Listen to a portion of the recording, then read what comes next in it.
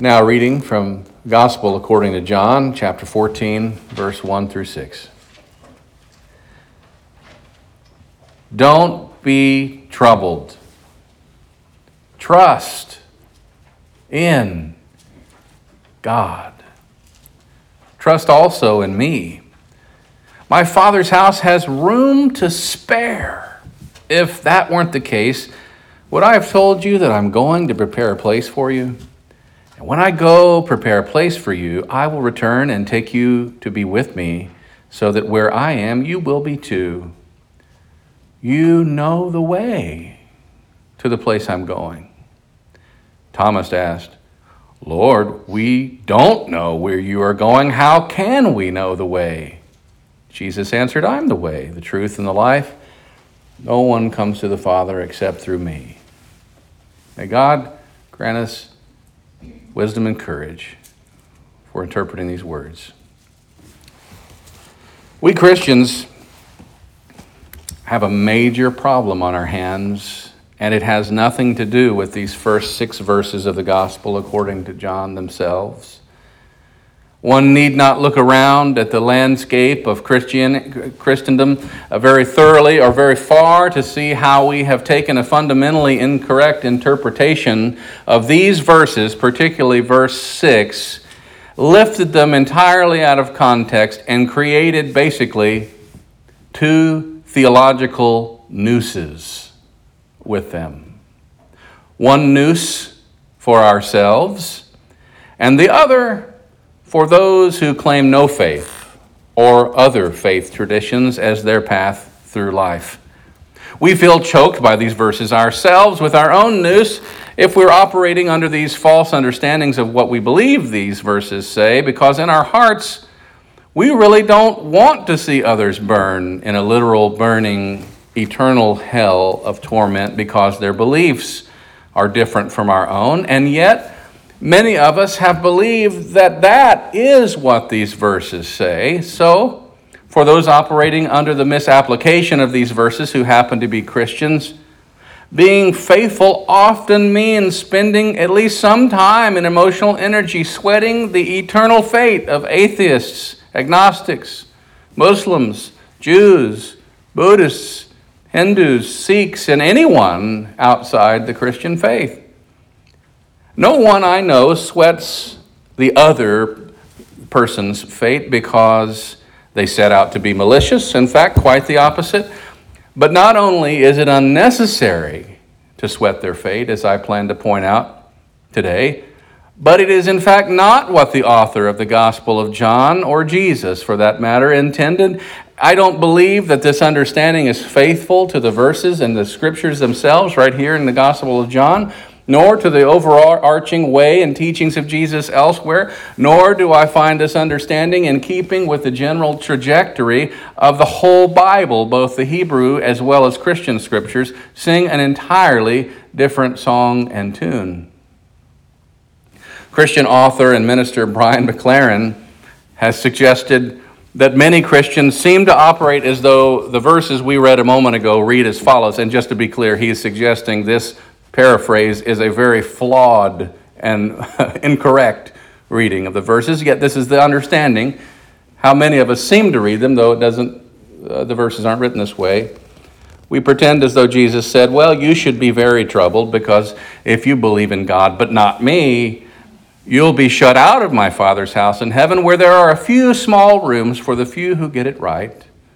Then Thomas said to him, Lord, what about the people who've never even heard of you? Will they go to heaven after they die? And Jesus said to him, I am the only way to heaven, and the truth about me is the only truth that will get you to life after death.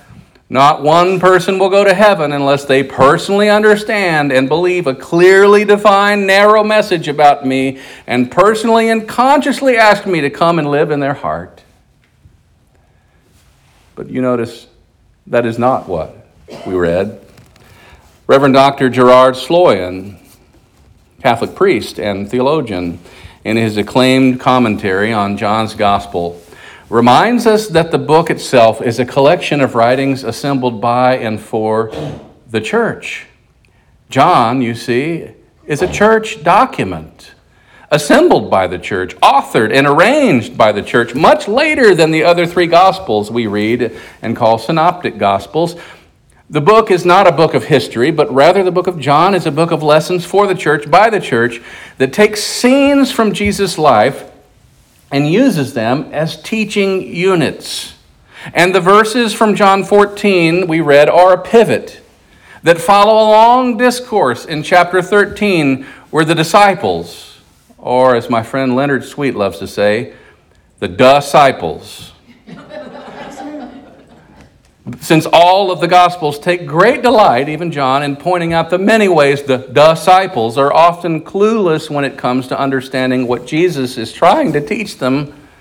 In chapter 13, before we read these verses, I want you to know it's very crucial to understand that the disciples are feeling a range of emotions as Jesus is trying his best to counsel them and help them understand that he will soon face death and he will soon face suffering. He will soon be departing. Are you with me so far? And that means that these first verses in chapter 14, and actually a bulk of chapters 14, 15, 16, and even 17, serve as an announcement officially that the disciples will be okay, even after Jesus faces death and suffering and whatever it is ahead of him that he's feeling. He's offering a pastoral, teacherly word of comfort, not to the world and not to the universe, but to his beloved closest friends and pupils, his disciples. And so these words in John 14, 1 through 6, are not given as a universal sermon for all of humankind by Jesus once and for all for those outside the faith. They're offered as words to his dearest, closest friends and pupils, and they're meant to say that life is a spacious place. Did you hear that? And everything is going to be okay. These are the words for those already inside his inner circle. You already know the way. I've taught you myself. It's me. It's not some stranger. You followed me this far. Follow what I've taught you, even after I'm gone. It's as simple as that. And it's not even about heaven. If you look at the Greek wording of this text, it's not about an afterlife. It's actually about a way of life on earth, a way commended and taught by Jesus. This was his specialty. So the church, with a capital C, meaning all churches, have done very little to help with this massive misuse of these verses. And thus the idea that in order to be faithful, one must mentally, emotionally, and spiritually accept the notion of Christian exclusivism and exceptionalism, thus condemning all outsiders of the faith to a literal burning hell. It's not acceptable. In fact, it's spiritual malpractice. Now, evangelical as well as mainline churches like ours, Catholic and Protestant alike, have done our usual thing, and we've preached and believed these verses from our normal, how shall we say, comfortable theological neighborhoods. I recently ran across a book in my studies written by Ronald Allen and O. Wesley Allen Jr., two unrelated people with the same last name, entitled The Sermon Without End, in which they actually use the metaphor, or is it a simile, I never know, of neighborhoods to summarize these theological approaches that various factions within Christianity tend to use when, preaching their messages and living out their faith. Those who typically fall into classical evangelical camp are often described here in this text, Sermon Without End, by these unrelated Allens, as the neighborhood of the Hatfields and the McCoys. Most of the time, the classic evangelicals feud because to them the Bible is literally the Word of God once and for all time, perfect as it ever gets, and therefore stands as the key to orthodox belief and practice. And so therefore, science and philosophy and culture, they need to stand down. And in the weird moments where the Hatfields and the McCoys actually come together in this metaphor of evangelicalism, it's kind of spooky because they unite for the purpose of exclusion and condemnation and straightening out the world.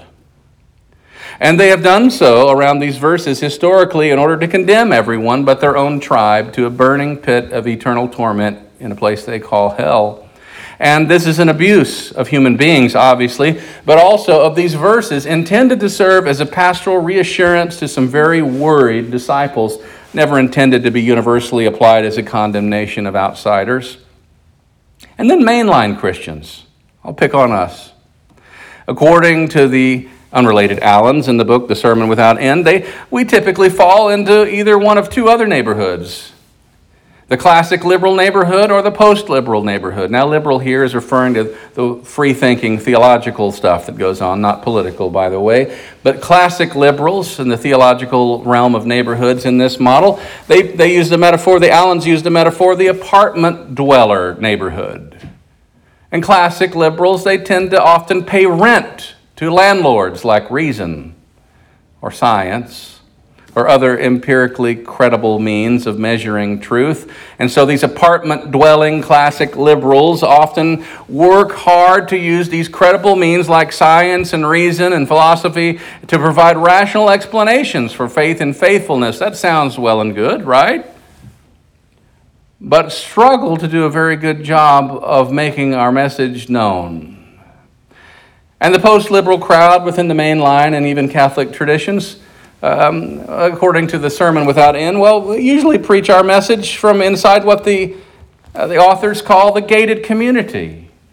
In other words, the approach here by some in our tribe is just to ignore the culture in which we live in favor of building a whole church world for ourselves, telling our own people, look, these stories in the Bible, they're our stories. The words we use in here, they're our words. The world will catch on if we just keep being faithful in here, just inside our nice, comfortable, gated neighborhood. And of course, you see the implications of this kind of an approach. In the end, the Allens, authors of Sermon Without End, suggest, and I agree, a post-apologetic approach to living out our faith and sharing community with others in this world that reaches beyond the limitations of these approaches. And in a post-apologetic approach, the proclamation of our message is much more conversational. In other words, we should choose to believe that the world actually might have a thing or two to teach the church, and that we might not have all of the truth to ourselves. Is it possible that the culture might have something valuable to teach the church? Is it possible that we could be faithful and simultaneously admit we don't know everything that there is to know? Is it possible that we could be solidly, firmly, deeply Christian and at the same time welcoming, appreciative, even affirming of other faith traditions? And get this, of people who claim no faith at all? Yes, we can. If we've been paying attention to the trajectory of Jesus' teachings and the trajectory of all of the scriptures for that matter, then we'll notice by now that there is a spaciousness, there is a wideness, there is an inclusion of those who follow different paths as well. If you look at the trajectory of our scriptures, you'll notice how things begin and how they end are not always the same. In fact, they seldom are the same. Moabites, for example, are thought to be bad and were not allowed to dwell among God's people. But then comes the story of Ruth the Moabite, which challenges the prejudice against the Moabites. People from the land of Uz are thought to be evil, but then comes the story of Job, a man from Uz, who was the most blameless man, we are told, on the face of the earth. No foreigners or eunuchs were allowed to be in the inner circle of faith, but then comes the story of an African eunuch who was baptized, and not only baptized, but welcomed fully into the life of the church, which, by the way, serves as an excellent reminder for those fearing immigrants and people of varying sexual or gender identities or expressions today that we are called to include and not exclude. God's people hated Samaritans.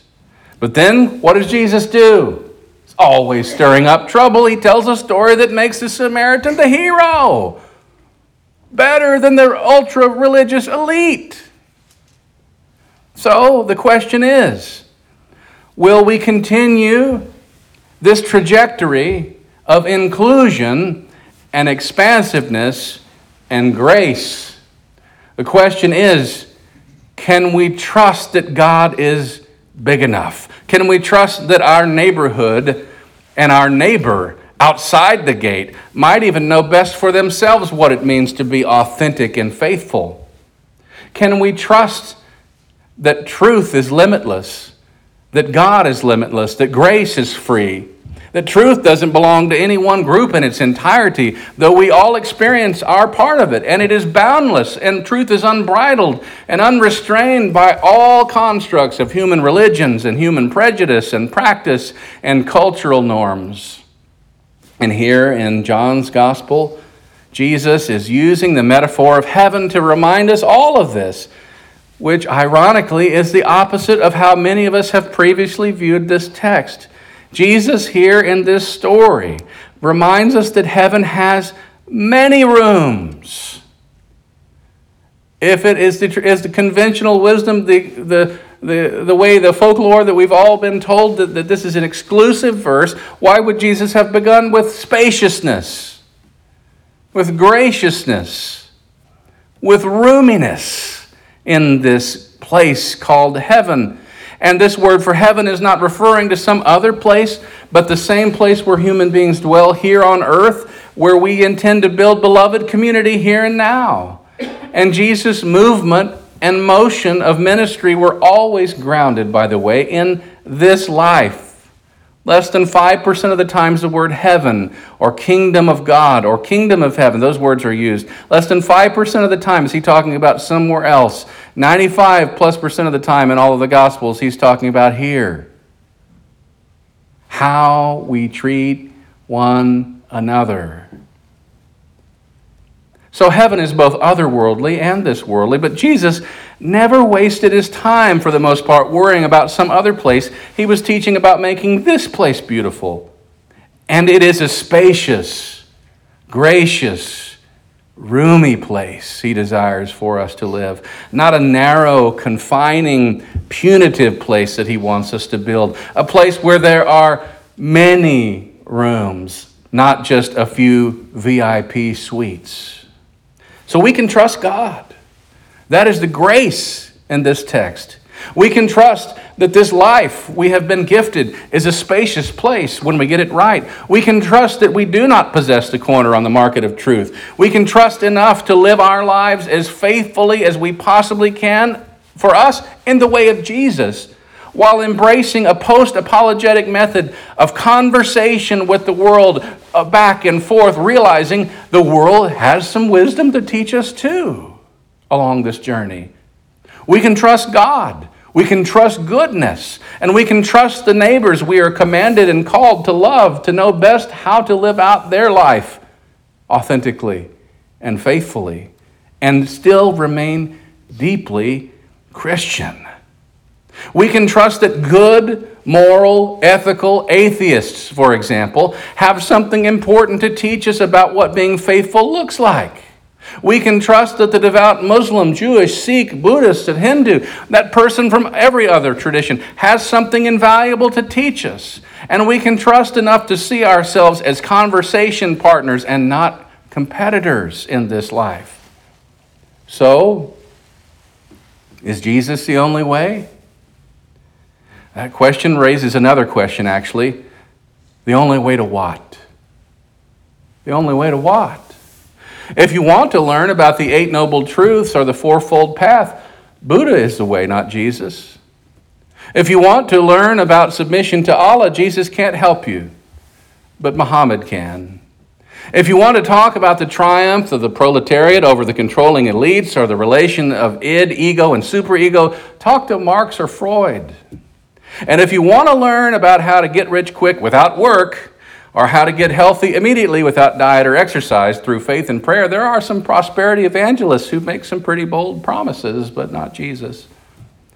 If it's the way to wealth through no money down real estate that you're seeking, or the way to marriage without risk, or the way to world domination through terrorism or military conquest, Jesus is not your man, nor does he want to be. But if you're asking about this vision he called the kingdom of God coming to earth, what that means, how that can happen, how we can participate in it, Buddha, Muhammad, and all the others step back respectfully, and Jesus steps forward. And this amazing metaphor of the kingdom of God, this was Jesus' specialty, and frankly, his preeminence in this field is far more secure than LeBron James in the game of basketball or Bill Gates in the computer industry. True, the religions associated with Jesus have often had a pretty poor track record of seeking the kingdom of God or even speaking about it meaningfully. And that's really a subject for another sermon. However, on this Holocaust Remembrance Weekend, let me just say that Christian exclusivism has gone to seed far too long, and even driven anti-Semitic readings of the Scriptures, promoted authoritarian political leadership, and been complicit in many a hate crime when we pretend to have the whole truth in our own hip pocket. This is not what I believe Jesus intended. And the text from John 14, by the way, was never intended to answer that question, is Jesus the only way for all of humankind? It was intended to answer that question for his disciples. And it was a pastoral assurance for those that follow in the way of Jesus as well, that if we operate in the gracious spaciousness of a one-world family vision, living in a house with many rooms, we will be okay. We will all be okay and better than okay, because all of those who earnestly seek to be authentically faithful in the way they know best will be more than okay. And the place we all seek to dwell is actually one, it's such a spacious one, it's such an expansive one, that even folks, I think Jesus was saying, who haven't been paying all that much attention, like the disciples, won't miss it when we get there. This is the lesson John 14, I believe, teaches us. I believe we can trust this. I believe we can rest in this. And this is why I believe we can be both deeply Christian and welcoming of other faiths at the same time. Thanks be to God. Amen.